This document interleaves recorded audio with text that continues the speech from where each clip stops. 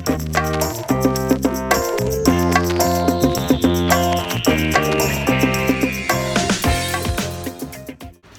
right, Gooder Dog, everyone. Welcome to Big Mama Hex Podcast.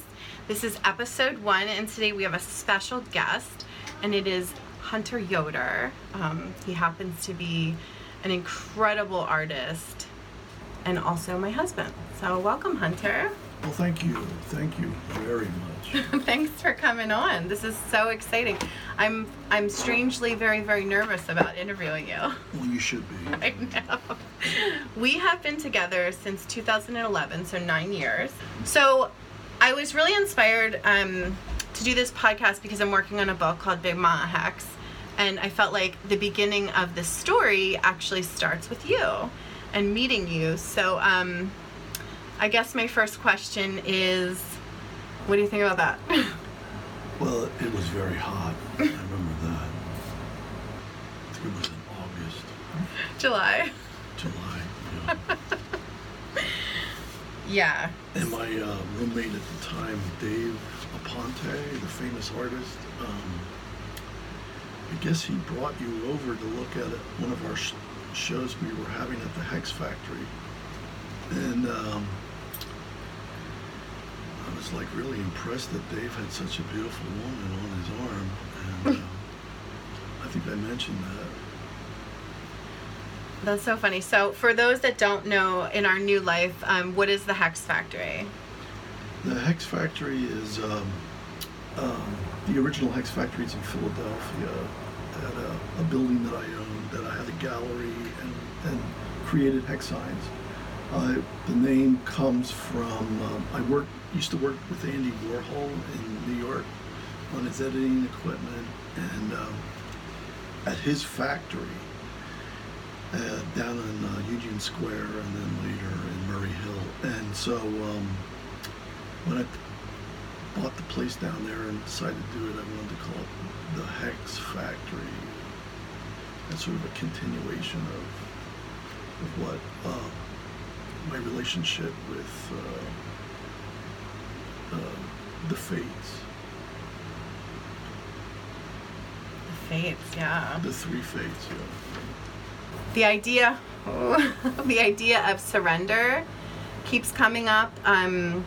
Like I interviewed Justin Schmoyer, and that came up for him as like how he finally got to the point he needed to get to was after surrendering. And I feel like part of my journey and my experience with you was that, like, in the past I had put up brick walls and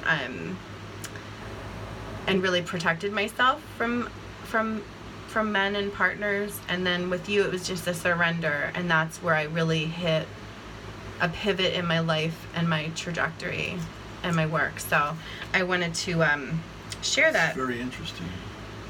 Yeah, I wanted to share that because we've been together now 9 years and married for 7, and we have 3 little ones in our house and a lot going on all the time, and we get really busy and into these routines, these mom and pop routines, and then you sort of forget what brought you together, especially because I think, and you can agree with me on this because I'm right, that you and I are fundamentally pretty different, you know, but our blood connects us and our connection to culture, and I think the way that we operate in life is very similar.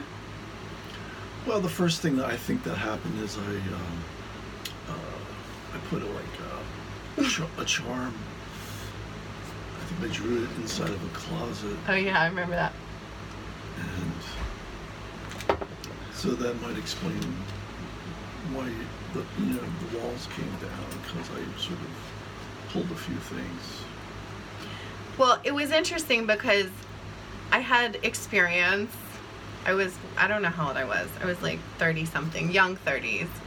But I had never had a man feel so like exciting, and I'd never been excited by like somebody like pursuing me in the way that you did. So I mean, good job. Like, it was really exciting, especially at that point in my life. I was a single mom in school, really, really broke, and it was just such a, it was like a second life. So that's where my story begins for this book, meeting you.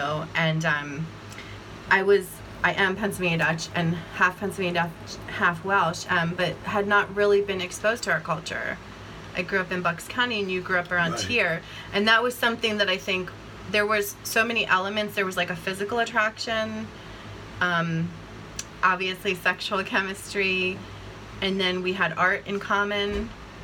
But then there was this other level of connectedness with the culture, and you weren't afraid or inhibited like my family had shown me the culture in a very like wrapped up, precisely, what's the word I want? Sprinkling. That's not the word. I'm waiting for him to pass so I can edit him out. Well, I mean, I grew up on a farm, so I had more of the farm culture, and perhaps your family, well, Olive wasn't a farm, wasn't a city girl or a townie. But the townie approach is a little different to the Pennsylvania Dutch culture. The real stuff is on the farm, and so there's that animal aspect that you acquire, and that's always worked really well for me. Okay, so I think you were, sometimes you handle a woman, or in your case, you were quite a woman, and I never had a Welshie before, so it was a unique experience. But anyway, it's like I was raised riding horses and ponies and stuff like that, and there's a lot of similarities with riding a beautiful woman and riding a horse. So it's something you pick up on the farm, and you don't necessarily get these things in the town. No, definitely not. And generationally, I was raised generationally like porn was very much a thing. Like it wasn't, like you kind of learned how to do things through porn, kind of, and that's like disgusting sex and not for every day, Right. or like not another level. You know what I'm saying? It's like very. It's like scripted, like or it's not. It's detached from. It's reality. really just because you're only hitting the physical with that kind of sex, So or that you kind of think- connection. Yeah, and you think that's what it is. Yeah, and it's not. Yeah, and I thought that until basically I met you, because then there's all these other layers. Oh my God, what the hell? There's the physical, then there's the mental and the spiritual and the emotional, and all of these things together, working together in that exchange. Well, then there's the ancestors, so they seem very pleased.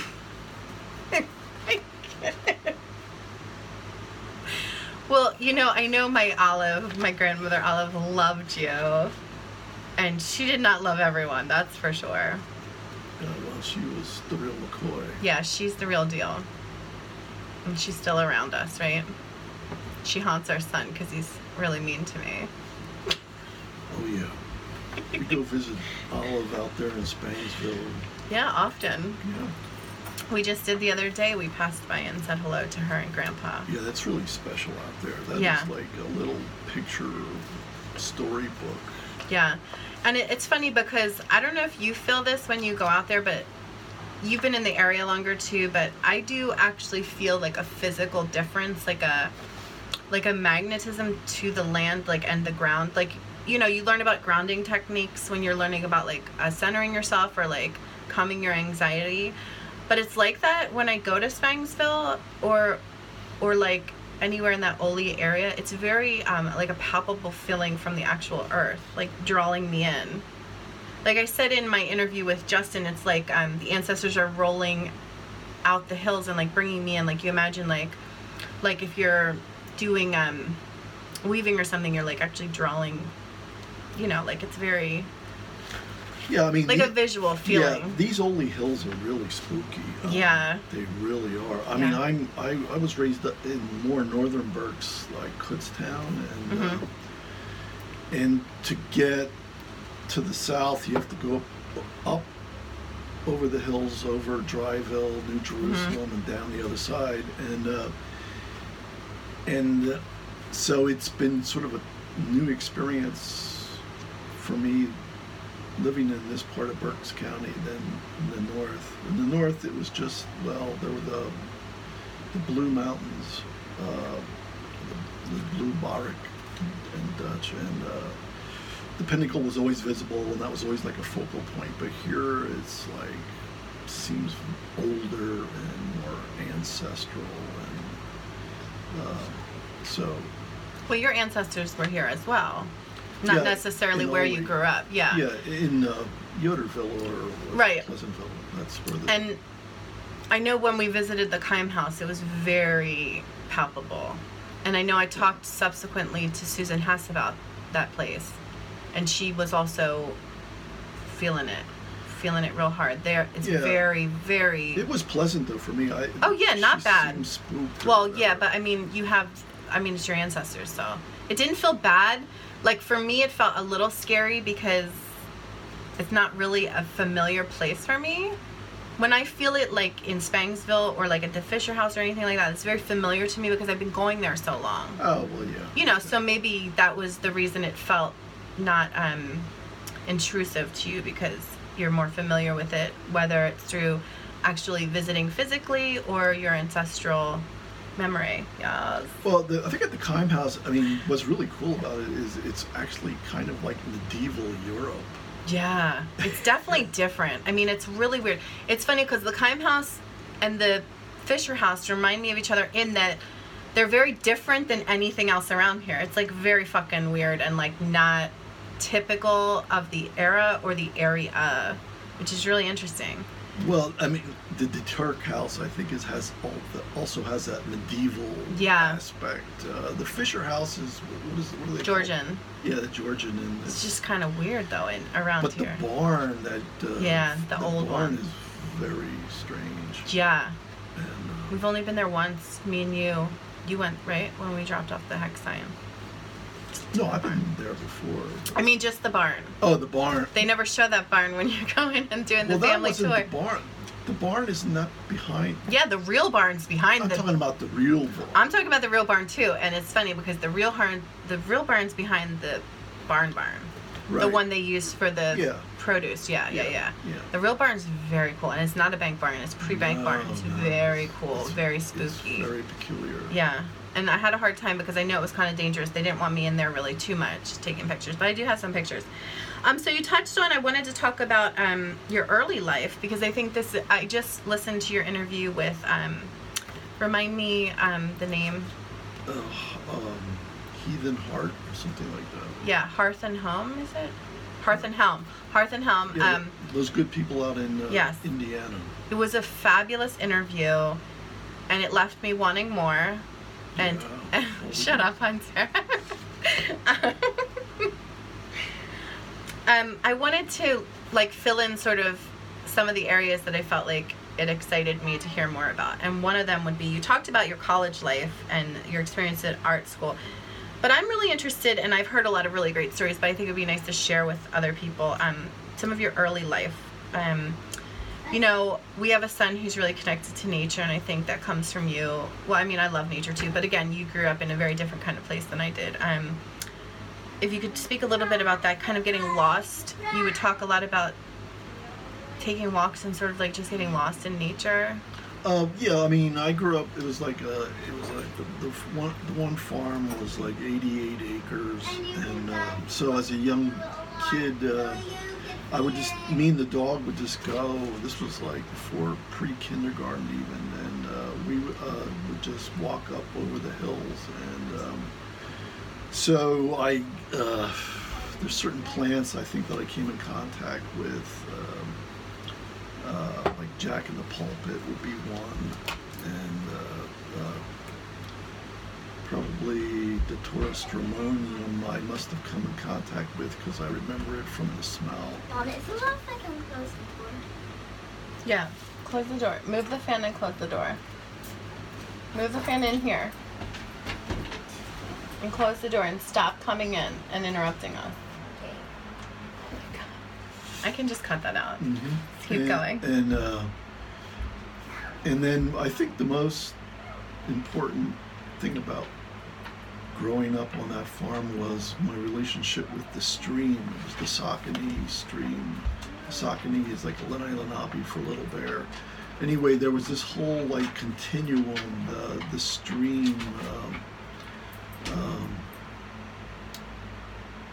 the flow, the direction, it would flood in the spring and then even in the winter, and so there was all the life connected to a stream. I mean, there was like fresh water, shellfish. We saw, the gray herrings, the great blue herring. They would be there. They were after little shellfish. We fished the stream, sunnies, bass, catfish, rock bass. There were water snakes. There were, certain parts there were frogs, and then there would be little connecting brooks. Wow. That I could follow up to their source. So it was like really this whole thing, and then eventually when we got a little bit older, we would raft down the stream and when the water was high. And the Saucony stream, if you take it far down enough to Virginville, it connects with the Maiden Creek, and so that it becomes a larger creek, and then that also will connect down to the Schuylkill River, which goes down to Philadelphia. And so it was this sort of connection with water and the land and the hills and life that abounded by the stream. And it was like almost living in a swamp. Like Pennsylvania has this real swamp-like aspect to it. In the summer, it just the undergrowth is very heavy, and you have to be able to know how to navigate through the swamp. And I'd always impress my townie buddies, or even at going to camp, I would impress them, because I had been exposed to so much poison ivy on the farm that I was basically immune to it. So I would impress them by picking poison ivy Oh my goodness. and eating it. And, but living here in the town now, I think I've lost my immunity to it, but that's how it works. Well, I noticed it disappeared, and we don't use Roundup, so I'm wondering. Well, I pulled it Yeah. as much as I could. I did notice, to your point, not to get off course, but all of our kale has been protected, I really do think, from the Buttsman, from those damn caterpillars. I really do. I really do think that, because they're nowhere to be found. Well, It's very cool. Very cool shit. So what about, you talk a lot at home about helping your mom, and that's sort of how you learned the very craftsman trade of the part of the artwork that you do, creating stretcher bars, stretching canvases, and you always tell me too, the kind of work that you do to help me and support me in my practices is similar to what you would do for her, because Hunter, I don't know if you all know, he does a lot of the he does a lot of the behind the scenes work. He cuts my discs for me. What else do? You do all kinds of shit. You cut all the old wood, you frame stuff up for me. All my shows, you really helped me with that. So that's phenomenal, and such a great contribution from you to me. So thank you. well, yeah, I mean, and then again with the stream, all sorts of wood would come down with the floods, and so I would scrounge the wood. And my mother was a very good artist, kind of very different than the style I've developed. She was really she would paint with palette knives, and she was had a very textural aspect to her painting, and she would do landscapes to life. So we even collaborated.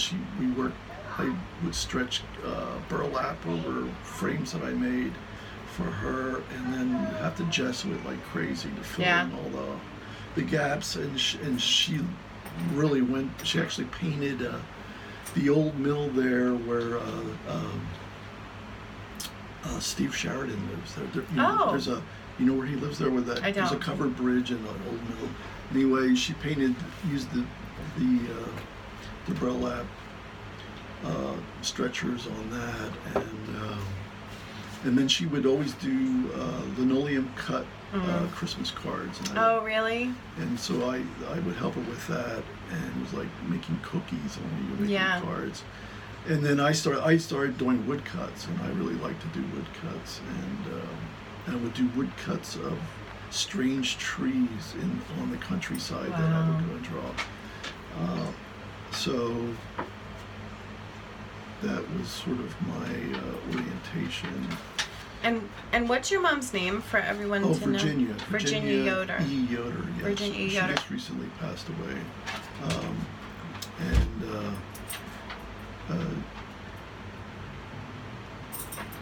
She had 5 children, and she's married to my father, Dr. Robert Yoder.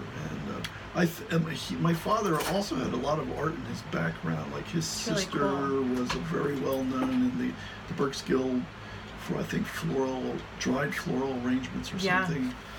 And he ended up doing paintings towards the end of his life, and to help pay for medical bills. Wow, that's incredible. So it's on both sides pretty much, and I think the Pennsylvania Germans and Pennsylvania Dutch, that really is what they're known for, is their handiwork, and they would always be constantly creating something for everyday use, and now you see it in the Yeah. museums. Yeah, busy hands, happy hearts, right? Yeah. Yeah, and if you're in the area, you can walk into Kutztown Dental, is it called? And there's a really fabulous collection of Hunter's mom's work on display in their dental office. So I'm sure they're going to enjoy that. Yeah, I would love to go in there and photograph. You really need to. Yeah. It's incredible. I went and got my teeth cleaned about 3 years ago, I think, and it was really incredible to Yeah. see. It's a large body of work and very incredible work. I mean, I really appreciate it. And it's that period, like when I was growing up, like mid-60s. Yeah. And It's incredible. It's landscapes, but they're very abstracted, and the textures really you can only see it in person to really get the whole feel of it. But it was incredible. I was really, really impressed. I was very excited to see that. It was neat. So thank you for sharing that. Yeah, Virginia was quite the beauty too. She was known as the Purple Lady in her time, and she dressed all in purple, had a purple purse, purple Wow. lipstick. She drove in a purple station wagon, and she drove around buying purple things. And so she was kind of like basically a good witch, and I know she put a charm on me, because I can't, like, everyone's getting tattoos and stuff and wearing stuff. I can't, it's just not possible for me to put anything on my body, and I'm pretty sure she put a charm on me that's still pretty strong. And so she had that kind of reputation. And, Yeah. one of my early mentors, a guy named Bumba, had a used bookstore and used book, antique, and herb store in East Main Street, which at the time was kind of the bad part of Kutztown. And she stopped in there. He was like besides being like a quote unquote Brauker, he was also kind of a dirty old man. So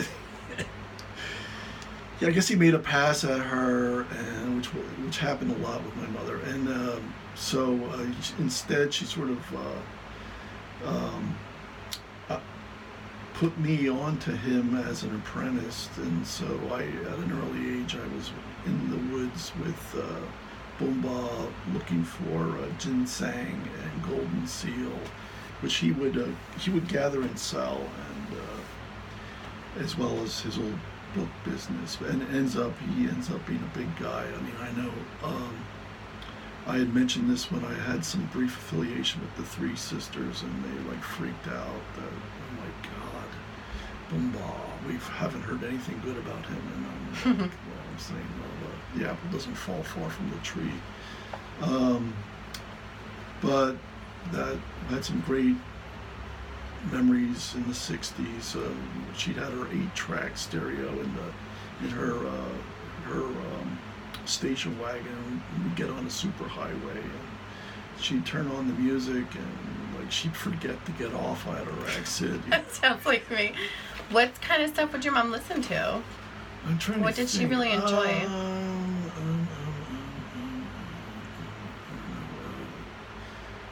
I know, like, the first music that she'd allow me to listen to or to buy or something was like Herb Albert and the Tijuana Brass. I don't even know what that is. And then the Mamas and the Papas. Oh, came yeah, out, and sure. for some reason she thought that was safe enough for me to listen to. So I was a big Mamas and Papas fan. Yeah, me too. Oh, really? Well, it's a big lady. It's a Monday, big lady, California. you know. Yeah, she was the Dream. boss. She was the boss of the big ladies. Oh, yes. Mm-hmm.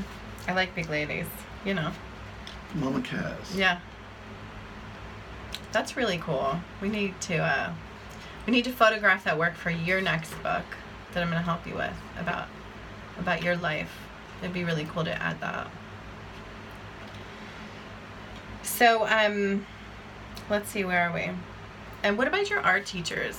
I think you had a nice high school art teacher. Yeah. How did that influence your Yeah. trajectory? Well, I had Nina Dietrich was my art teacher at Kutztown Area High School, and I had my last couple of years, like, I opted out of taking all these math courses.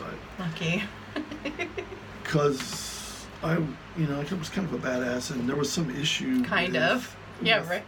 There was some kind of issue with the math teacher, because he was the father of a good friend of mine. I don't know. Oh. Something happened. Anyway, Okay. so I had a lot of double art classes. That's awesome. We did some silk screening, did a lot of woodcuts, which That's I wish really cool. I would still have them. But people in the family were so busy trying to erase my existence that I guess they got rid of all of them. But so she was good, and then went to Kutztown State College, now Kutztown University, and I didn't really want to go to school at all. I didn't want to go to college. I'm really not a real fan of the education system. But my parents insisted that they would go there. At that time, it was inexpensive. Right. And that I could stay close to home, because I was pretty wild, and they thought it was the safest thing. And so that's where I went, and I had a ball. I loved it. It must have been fun, kind of pre-computer days, you know. It must have been really, really fun, because I went to school in '99, and computers were important, but there was still an element. I went for photography, so we still had wet labs, and it was really just so different to experience the transition into all digital. It was real, and graphic design back in those days, you did a lot of work by hand, like all my professors at Kutztown did all their graphic design work by hand in college, which is really incredible. And sort of, I think it's kind of the pendulum swinging back. People want to see that more often. Like the letterpress has gotten a lot of steam. A lot of throwback processes are getting steam because there's that element of using your hands and working those muscles. And that's where I think, because I do computer work, I think you lose that ancestral connectedness sometimes in the computer. Well, I mean, I also at the time it was performance art. Right, you did a lot of video stuff. So right? I did video and film. I pursued that, and then when I went to New York, continued with that and had success showing at prestigious places, but there really wasn't any money in it, and the technology kept, it was, it's still the way it is, and sure. I sort of got, I just got fed up with the technology constantly changing and the cost. So went back to painting. And, Yeah. Haven't missed the technology that much. So what led you back into painting? I know you've talked about having the working at the sign, working and doing billboards, painting, hand painting. Oh yeah. When I left college, I worked for a time painting billboards in the Allentown area. The Route 22 at the time, now it's 78, was lots of billboards. And Yeah. I worked for FKM Advertising, and I mean it was pretty rough. I mean, they painted a lot of them in the house, and then Right. and then you'd take them out and put them together. But a lot of them were repaint jobs or new paint jobs we do on location, and we worked. I remember working January, February out in Wow. long johns and freezing your Jeez. hands off. And then also, it's like you have like this not scaffolded, but there's like a rig with two pulleys on either end and a platform. And that you'd have to learn how to tie that off because you'd be Yeah. up pretty high in the air. Yeah. It was pretty cool. And the paint was Mobil Oil. That was what paint they used. And so I grabbed a couple gallons before I left there and went to New York and made some real money. Yeah. So I know you talked about it with Hearth and Helm about your first experience painting hex signs for your dad's barn. Oh yeah. And then you sort of rediscovered that idea in college and experimented a bit. But then there was this huge gap, right, when you were in New York between the college experimentation and then when you revisited it. Can you talk about what brought you back and sort of how much time had gone by? So you were like in college in your 20s, and then when did you rediscover it in this thread of the Oh, that's a great question. thanks. Well, I mean, I always kept doing them. Oh, okay. I didn't know that. Well, I mean, because when my kids would go to elementary school or whatever, at the time I would show them how to make a hex sign. So. Oh, okay.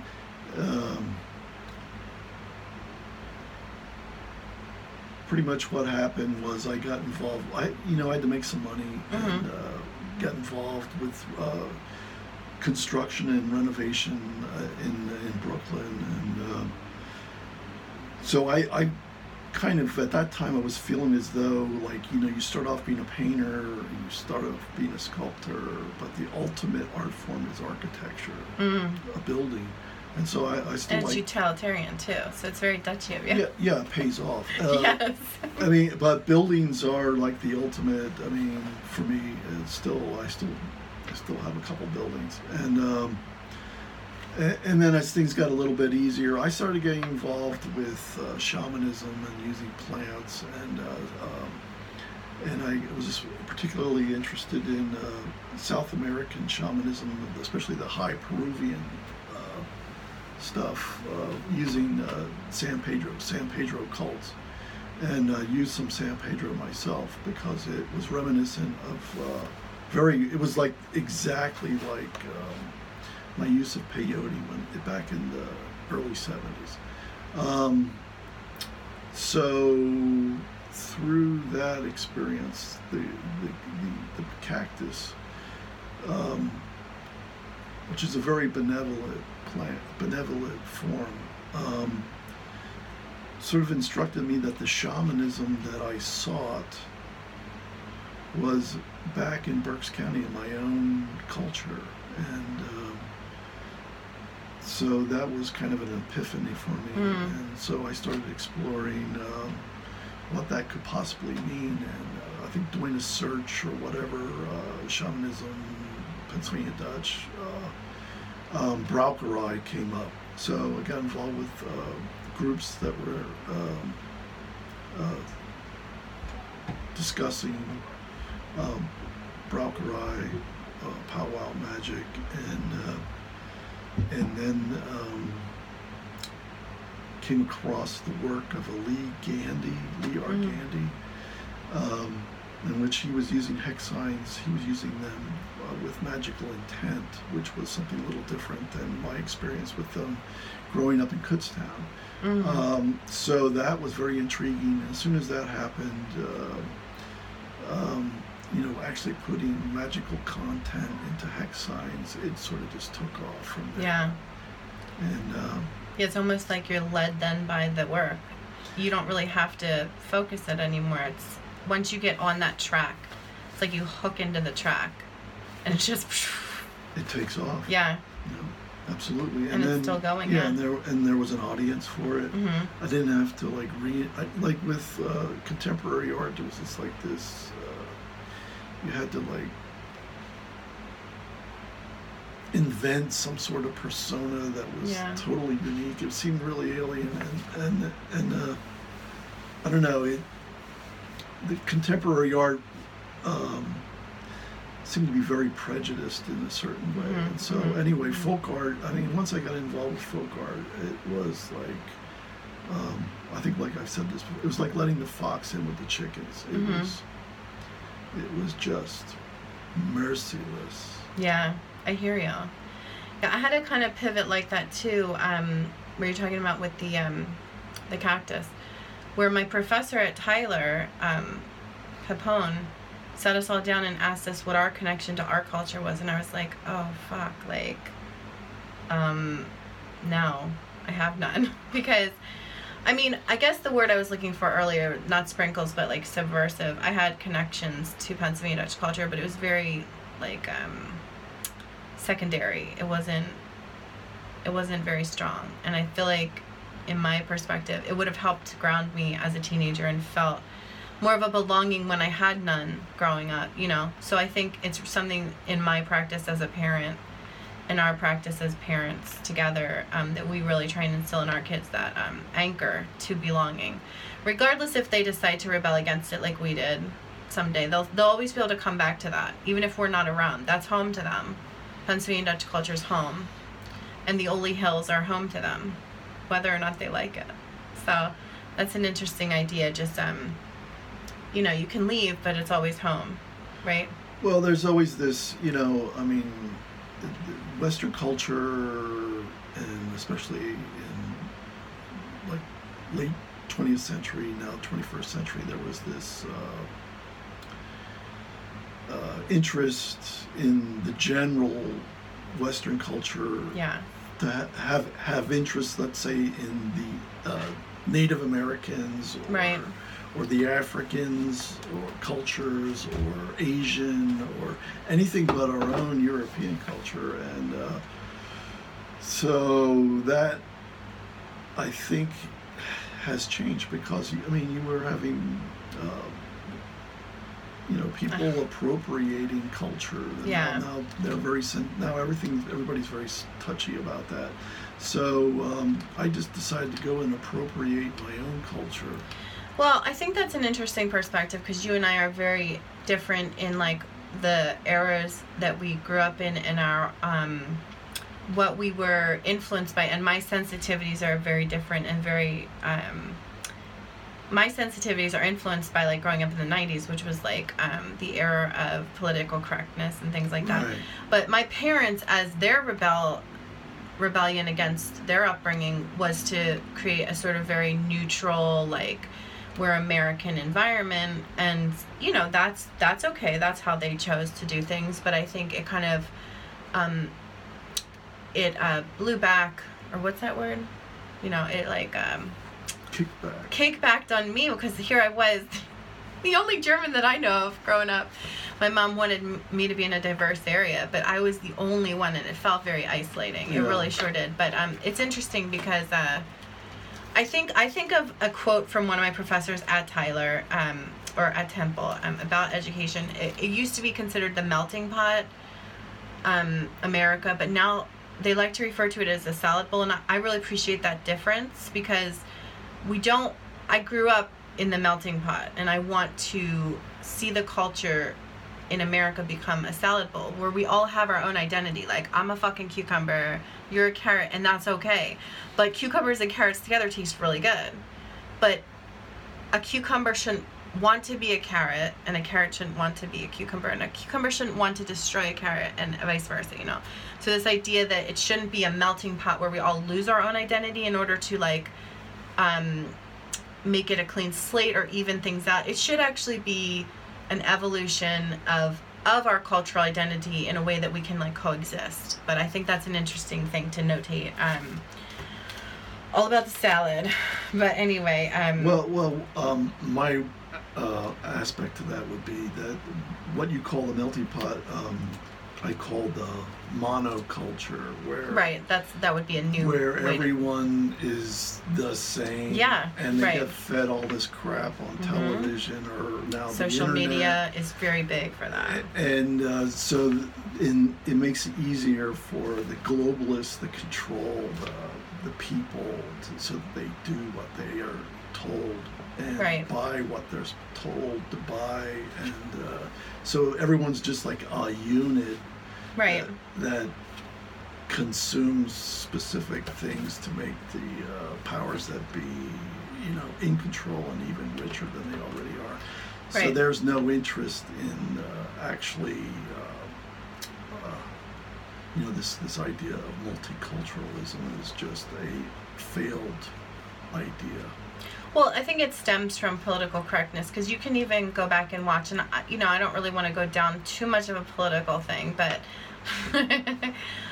if you go back and watch, like, old clips of Hillary Clinton, things have changed a lot. But I think you're saying, but I think there's enough people who don't want it to be that way. But I think it's always been that way. It's just been called different things, like the melting pot or political correctness. Now it's evolved to monoculture. Like, it's still the same idea at the end of the day that, like, the TV, social media heads are all trying to control the narrative, but that there's a few smart people out there that realize that's not actually what's happening, and that we should,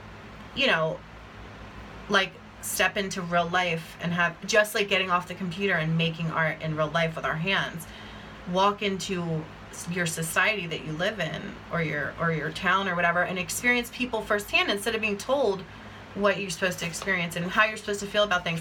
I hate this idea of this pressure, which is why I basically stay political free. I keep that to myself, or religious, talking about religion, because I hate this idea of feeling this pressure that you have to succumb to some sort of, like, ideals, and you're not allowed to have your own thoughts. And if you do, then you're automatically, like, an awful person and should be burned at the stake. It feels a lot like a witch hunt every day on the internet. It's awful. Well, I think what should unite us as Americans is freedom. Yeah. Freedom. The idea of freedom that we used to feel like we had, that we don't anymore. And yeah. This idea where they have to, like, this identity politics where everyone's divided into categories, divides us. And so what unifies us? It's toxic, yeah. What unifies us is that we're all Americans, and True. Why are we Americans? Because we want our freedom. Right. To pursue what we want to pursue religiously, economically, culturally. We don't want to be censored. Right. That's what's important. And they're playing games now, like, ridiculous. Yeah, I mean, there was part of me that was really scared making my Belschnickels, which I've mentioned to you many times, that I would get like, confronted, like, about the soot on his face being blackface. And I was always concerned about that because of the time that I grew up in and the education that I got. And it was like, when you think of, like, recovering Christian, or like somebody, like, trying to dismantle or unlearn these, like, ways to divide us that are actually not real. They're just, like, devices that controlling people use to, like, divide us instead of unite us. Because when you look at it, like, when I don't look at the news, I don't look at social media, the experience of COVID-19 and quarantine has actually been, like, a beautiful experience, bringing families closer together, communities. Like, it sort of reminds me of what happened after 9/11. It brought people together in a way that, you know, sort of transformed the way we feel about each other. And I think it slowed everyone down. Not that it's a blessing in any way, but I do think like there's silver linings. And all you hear on the news and in social media is all the bad, the negative stuff. And I also think we're going through a transformation in education because of this as well. And I think it needed to happen. Right. It needed to happen, and I wonder how much of it is like divine intervention or everything, because education needed to be changed and it needed to be dismantled the way it had been operating. But anyway, that's on another subject. I did want to touch upon, and I forgot to mention this in your childhood, the green period, which I always like to hear about that you had. It sort of reminds me of your mom's purple. Oh, yes. Yes. Was it inspired by mom? No. No, it was all... No, it was adolescence. I guess I was 14 years old. My favorite year. And I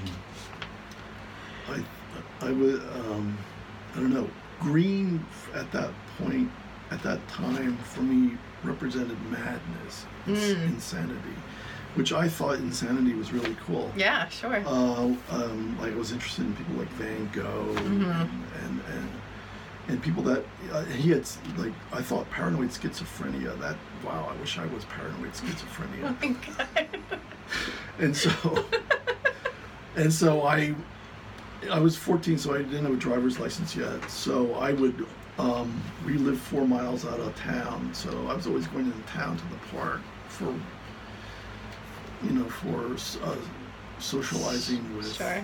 And whatever. So I would walk in. I would dress only in green and a long green coat and a staff, and that's how I got around. And people would offer me rides. I say no, I don't want to ride. I want to walk. And actually, walking is really a great way. I mean, everyone's zooming around in these damn cars. You don't see anything. Like just the other day, I was on my bicycle and I have this thing where magic carpets come to me. It is really weird. It's just like the third magic carpet that's come to me. And are you talking about my carpet as one of the magic carpets? It always ends up that way. Anyway, guys, you know what I mean. There was a magic carpet in the middle of the road. So I jumped off my bike and rolled it up and talked to the guy. He said, oh yeah, I was just going to get that out of the way. I said, is it your carpet? He said, no. I said, okay. He says, you can keep it here if you want to come back for it. I said, no, that's all right. And I just threw it over my shoulder and got some really interesting stuff in that way. But magic carpets is definitely, I don't know, it's starting to become an issue. You know, the real McCoy, the real wool from wherever they come from, the Middle East. I don't know. Maybe it's that Turkish blood. Yeah. Thanks again for pointing that out. You don't have it. I have it, right? You have it too? Oh, yeah. I'm a Turk, y'all, which means I'm from the Turks. So I lied when I say I was half Welsh and half Swedish. I'm full of shit. Okay, and what do you think about Dutch folk art in general? Well, I mean, everyone, like, they want to pigeonhole it into hex signs as just being hex signs, and honestly, hex signs, they were the last actual form, like 1840s they started, and then there was the thing in the 1949 when they invented the disc. Yeah. But anyway, I mean, we both draw from Fraktur, and the first person I heard say that Fraktur was an influence in hex signs was Ivan Hoyt. Yes.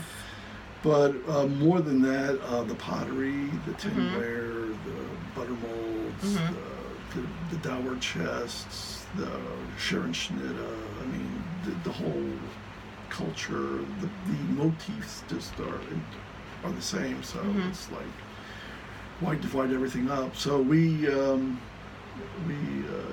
draw from all of that, and I would say folk art. The difference really with folk art and contemporary art is like I'll do the same motif. I'll do one motif over and over and over and over again, and it's kind of like musicians. Like they they play the same song over and over and over again, and it's always a little different every time we play it. It's always a little different every time we do it, and it kind of adds to it. There's that. Yeah. You're going through the same sort of ritualistic Right. aspect, and you're very familiar with it, and so you can really focus in on it. Yeah, and it's funny because when I talked to Ivan, I just interviewed him too for a different project. I talked to him about his visual language and how once you get to be doing those motifs that draw you in, it gets to become second nature. Like when you're learning a new language, it's kind of takes a little longer, but now it's almost sort of like your hands are doing all the work and you're just there for the ride, you know? Don't you kind of feel that way, that you have sort of the certain motifs that really speak to you, that you're putting together a puzzle each time, like how you're gonna arrange them and sort of make them into what you think. It's almost like hieroglyphics, kind of, you know? Like I always think of it that way anyway. Do you think of it that way? Because I'm a visual learner. You're like a little smarter than me, and like you learn the sort of typical way. Well, I think I use a lot more of the sacred geometry aspect. Yeah, I mean, like. Too bad at best for that. Well, no, I mean you use it as well, but for me, then that creates the focus. So yeah. So I always put like a little. Usually, I always put a little red dot right in the center, and that is like in the Hindu, it's called the Bindu. And honestly, the whole Germanic flow of culture, our ancestry, it all flows back towards India, not the Middle East. It's really India, and. So a lot of the hexology I use is from Yantra and the Secret Enclosure, and that really that aspect of it is what really intrigues me about hex science, hexology, and using the word hex. Besides its double or triple meanings. That being 6, the number 6. Right. The hex is witch in German, and the hex sign, which is sort of a geometrical construction. It feels right. Yeah. Just like the color black. There really is only one color. Everyone's totally confused about that. There's only one color. Black. Which is, look what she's wearing, look what I'm wearing, that's how we roll. Yeah, but you know, it's not actually a color. Yeah, it's a way of life. Yeah, it's true. Oh my god, you're so funny. I wanted to talk to you a little bit about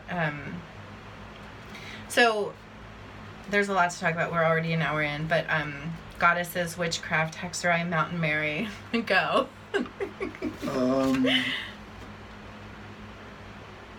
Well, the gods and goddesses are very important, and my gateway into that was through the Elder Futhark of runes.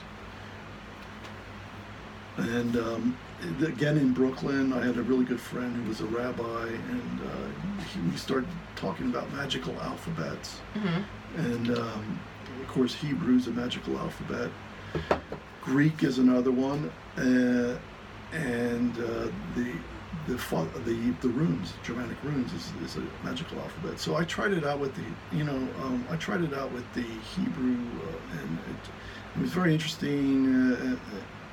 And usually how it works with magical alphabets is that they double not only as letters to make words, they also are numbers, the earliest form of numbers.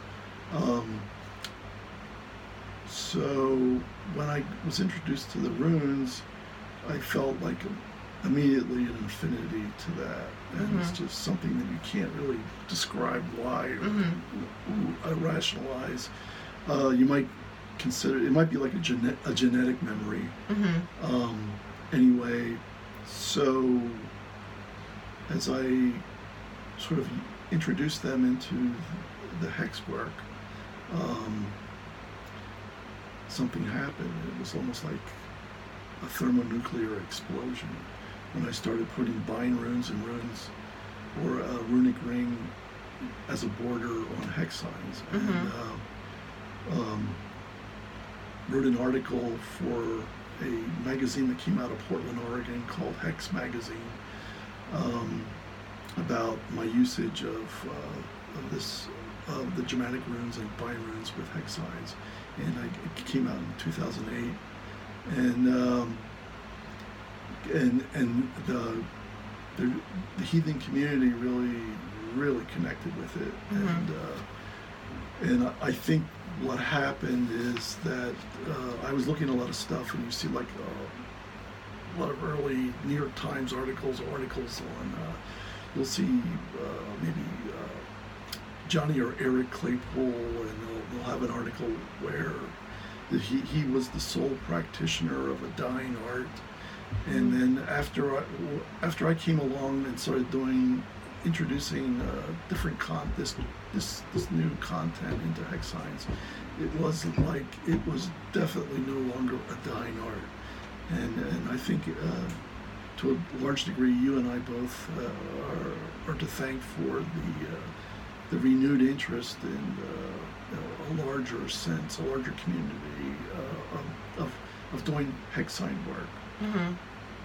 Yeah, you can see the influence. I mean, if you follow the hashtag on Instagram, you can certainly run the thread back to you and your work. I think that's incredible. My question now is very interesting that pops into my head, because when you're talking, I'm seeing visual, like I'm all seeing pictures, right? So, I mean, when I met you doing a lot of rune work with the hex signs, and now there's been sort of there's two different kinds of work that you do. You'll do some more very traditional Pennsylvania Dutch work. But I always wonder, are you still putting an intention or a rune on that work without it being visual? Do you know what I mean? Like, is that still a practice that you use on the traditional signs? Do you still use the runes in a way that may not be visible, but they're still there because it's in all of your work? Or is that something that because I know I have like commercial practices, and then I have work that's like the work, and then there's the work that I use commercially or custom pieces for people, but commissions that may not always have that magical intention set. But I'm wondering if just in general, like, you put yourself in that mind, in that space as a practice. Well, I mean, if it wasn't for the runes, I don't think that'd be a hex sign page. Right. And so it's always there. I've told Rob, our friend Rob, that, and it's just the truth. Because it really is like it's like putting gas in a car, Yeah. But the way I work is it's the focus, the repetition, and the striving for the completion. So, and it's really strange because I'm talking to people that have bought my work, and their experience, they talk about meditating on it. Yeah. And what they're telling me is almost, it's like the reverse. I mean, it's like basically the mental process I went through making it. So, however you want to take that, that's how I work. It's like that. That's very interesting that people are meditating to them, because that's how I think. Basically, what they're talking about meditating is the way I actually think. So I'll look at it and I'll be thinking, oh, we could do this. Change that up. Boom, boom, boom, boom. So it's moving in your head while you're looking at it. You're seeing things shifting in the way you could like reposition it or relay it out. Or seeing something I never saw before. Right. I saw something weird the other morning when I woke up. It was really weird. It was like a vessel, like sucking into itself and then going black. It was purple too. It was really weird. Wow, can you draw it? No, because it was Oh, it was like it was kind like of animated. Like the vessel was like pulling into itself, and it was purple, and then it finally just went black, but it kept happening over and over again. But it was like a subconscious thing or something. No, I was Dream awake. state, or you were No. awake? Oh. Yeah, it was really very interesting. But I was just thinking about my process and how it's similar but so different, because you work very differently than I do, in that there's so much buildup for me, like probably hours of buildup and thought and like, you know, like, and then finally when I get focused and sit and do it, and it's just part of being a procrastinator, I think, or having like ADD or something like that. But I like the way the process works, because it takes like a while in my head to figure it out, but then when it's like time to sit and do it, it's a very like I was saying the other day, it's like worship, and it's very focused. Yeah. And it's like a practice where I always have, like, I have certain like rituals that I do every time, you know? Like, and I've even started wearing the same dress to paint in, like things like that are like, you know, because I'm a very superstitious person or like ritualistic person. Yeah, Some call it OCD, some call it ritualistic. Yeah, I have to brush my teeth before I do it. Yeah, like so.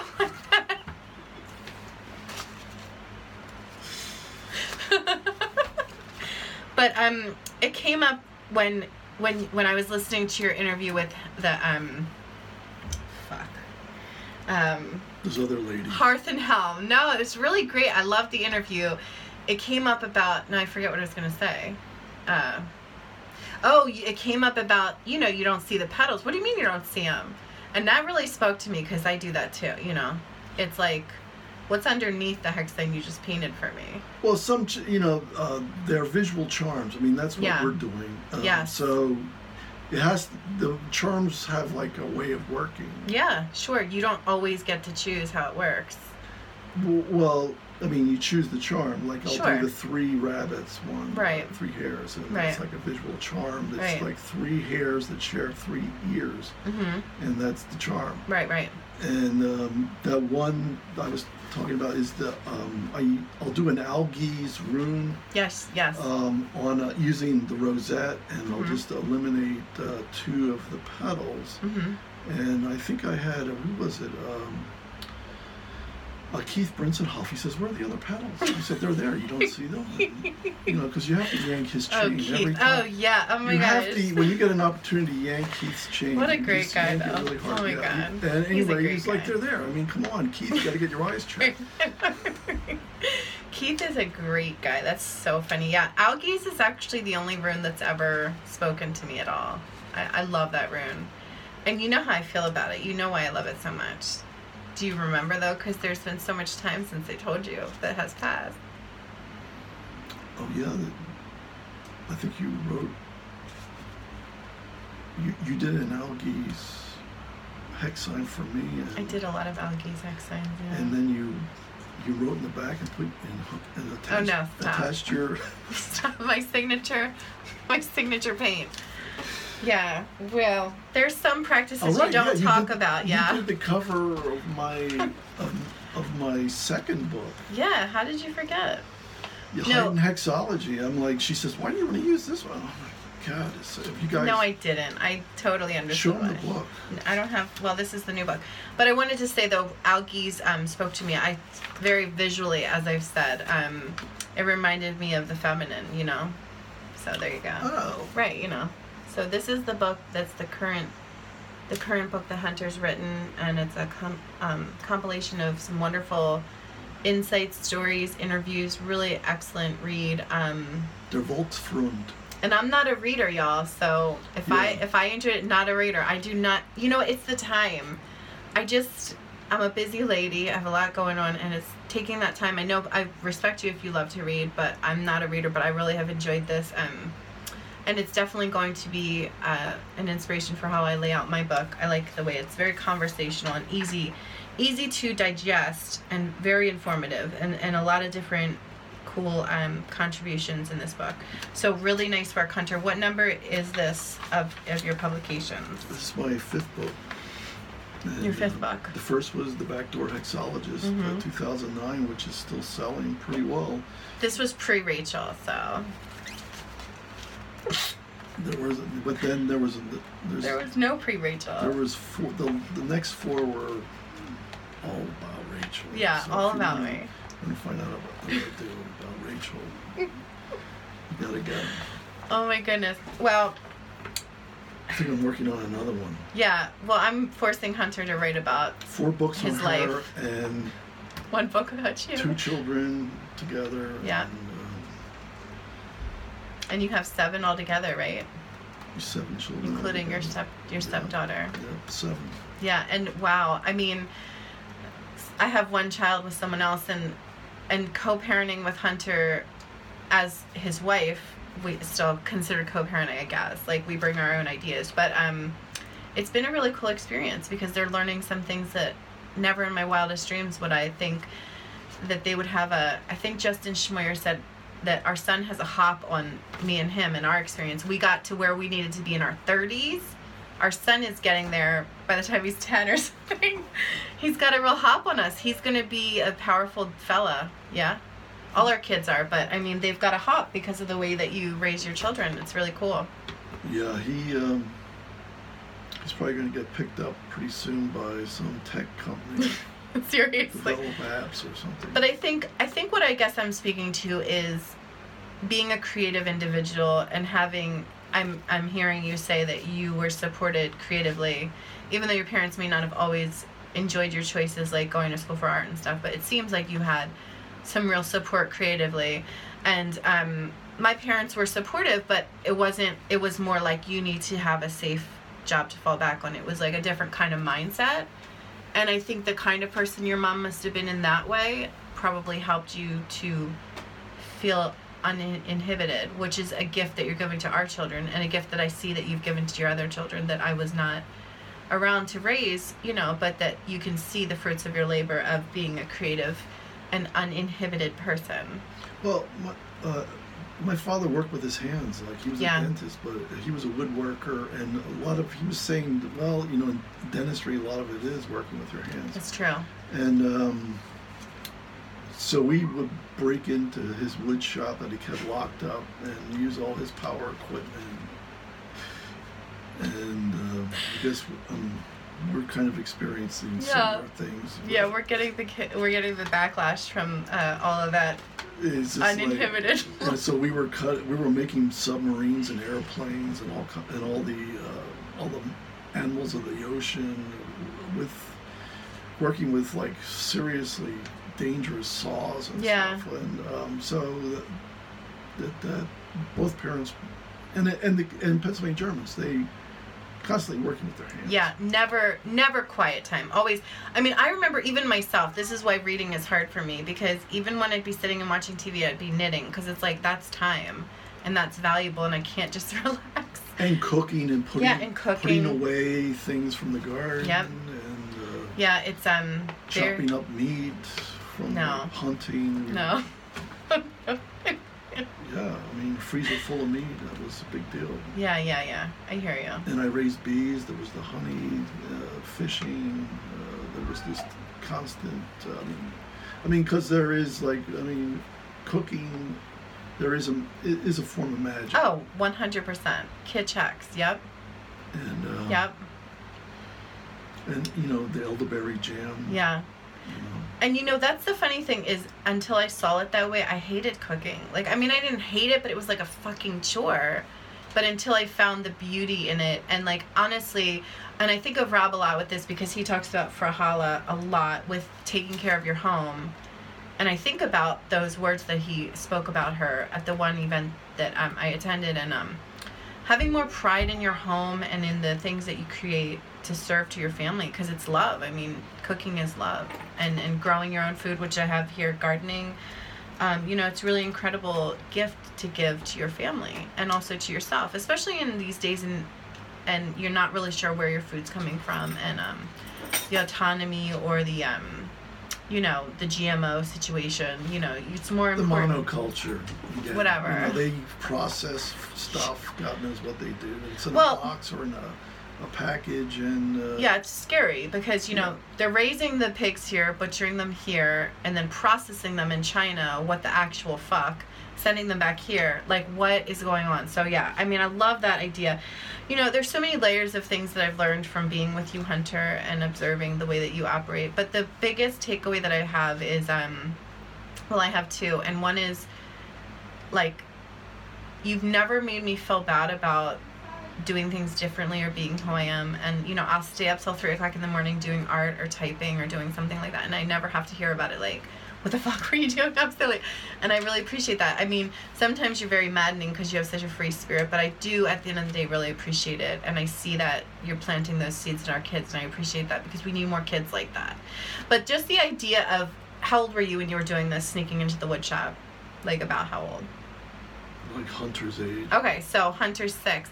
That idea of having 6-year-olds, 8-year-olds, 10-year-olds, whatever your siblings were, like, sitting and doing that kind of creative process makes my art teacher heart, like, burst with excitement. Yeah, it's super dangerous, but what are the kids those ages doing these days? Which is scary to me, and I think something that I'm really proud of us as parents, we do a lot of things that are not great, like, I curse a lot. Yeah, I mean, but we made models. We made yes. all kinds of models. You don't really do that. No, they don't. Gluing them together and painting them and no, collecting exactly. them.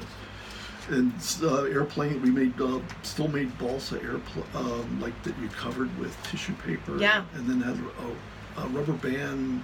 I mean, it was serious rubber band where you really wind it up, and they flew. So cool. And that, I think, almost was way more important than any art studio course I took in any university. Was just, I would agree with that for sure. Making airplanes out of balsa wood. Mm-hmm.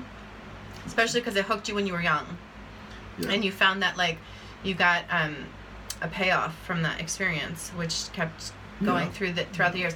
What I think is interesting about that story is you grew up on a very, like, isolated, secluded area where it wasn't like you could run to the neighbor's house like we did.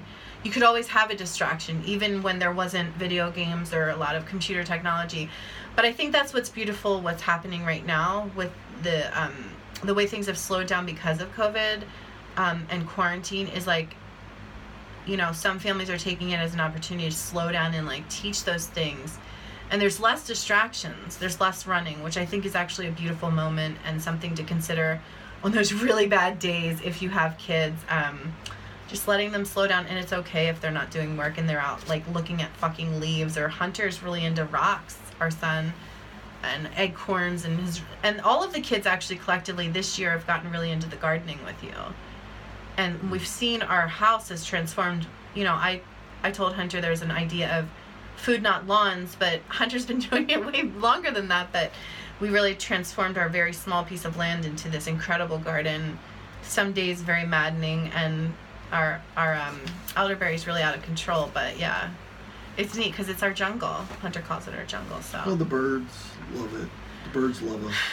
The birds love us. And the birds seem to keep coming into the picture because on almost all the work that we do, it's always flowers and birds. The new birds. If I was, like, back in the day, if someone would have told me that, oh yeah, you're going to be doing flowers and birds, I'm like, you got to be crazy. I have no idea. But that's all we do is flowers and birds. It's really true. With a few other animals, and we live in that environment, not only in our art but out in the garden. Yeah. And, it's very true. Yeah.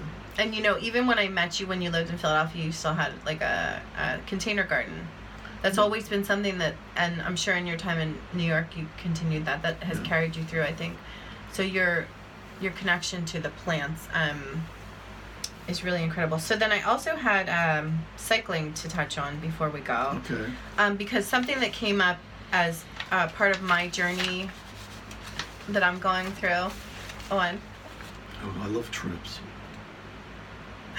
Is treating your body more like a temple, you know, instead of letting it be the last thing that you worry about, and longevity, and, you know, like, keeping yourself sharp and feeling good, and how it trickles down and affects everything, including your artwork.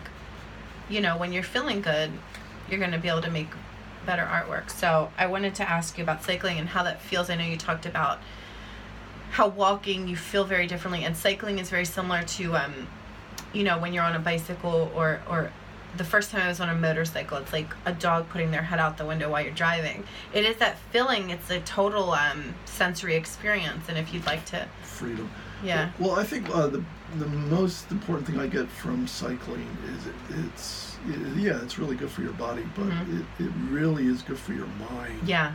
Because you, and also for focusing, because again, it's like doing hex sign work only as a aerobic sport, because you have to be able, your mind has to be able to tell your body what to do, and if your mind says do it, it's the discipline is getting your body to do it, and it's really weird. Your body gets used to things very rapidly. So let's say you keep doing more and more difficult things and repeating them, your body will get used to that, and so then you end up doing things that you would have never imagined possible,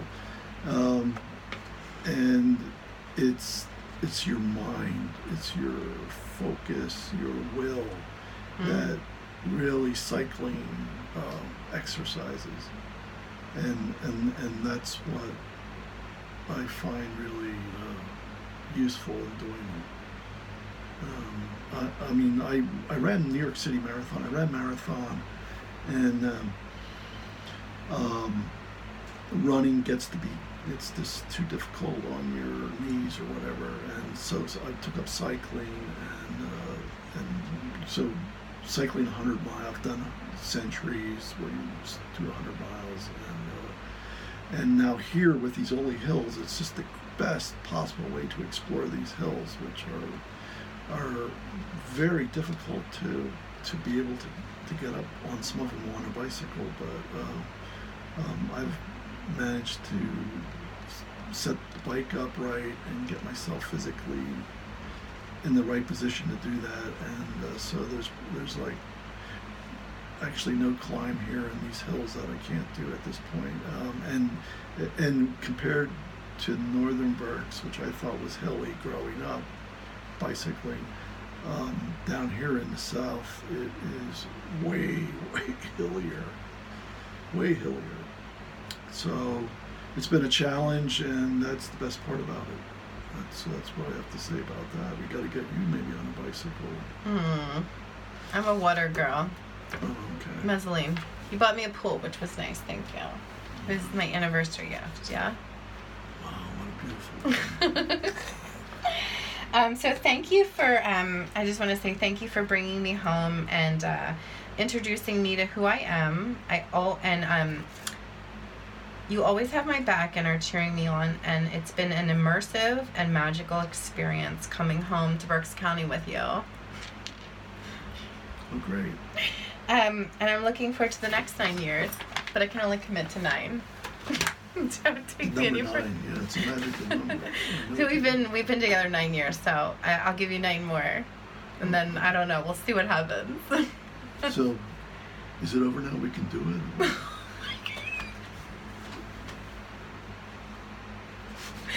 Oh my God, Hunter! Is there anything else you'd like to share, or any plugs you'd like to give? Yeah, you can visit my website at huntermyoder.com, also thehexfactory.com, or just hexfactory.com. Very good. Thank you so much for joining us, Hunter. And just to be clear, you are a married man, correct? Yes, I am. Very married. In a monogamous relationship, right? Oh my God, yes. And what's your favorite last word about me? You're the most beautiful, captivating goddess Welshie that I ever, the only Welshie I ever had. That's right. All right. Well, thank you so much for joining us for Big Mama Hex. This has been really fun. I'm glad you're my first interview because you certainly expanded my mind blown for years. 9 years of mind explosion. So thanks for joining us, Hunter. Love it. Mach's gut. Mach's gut.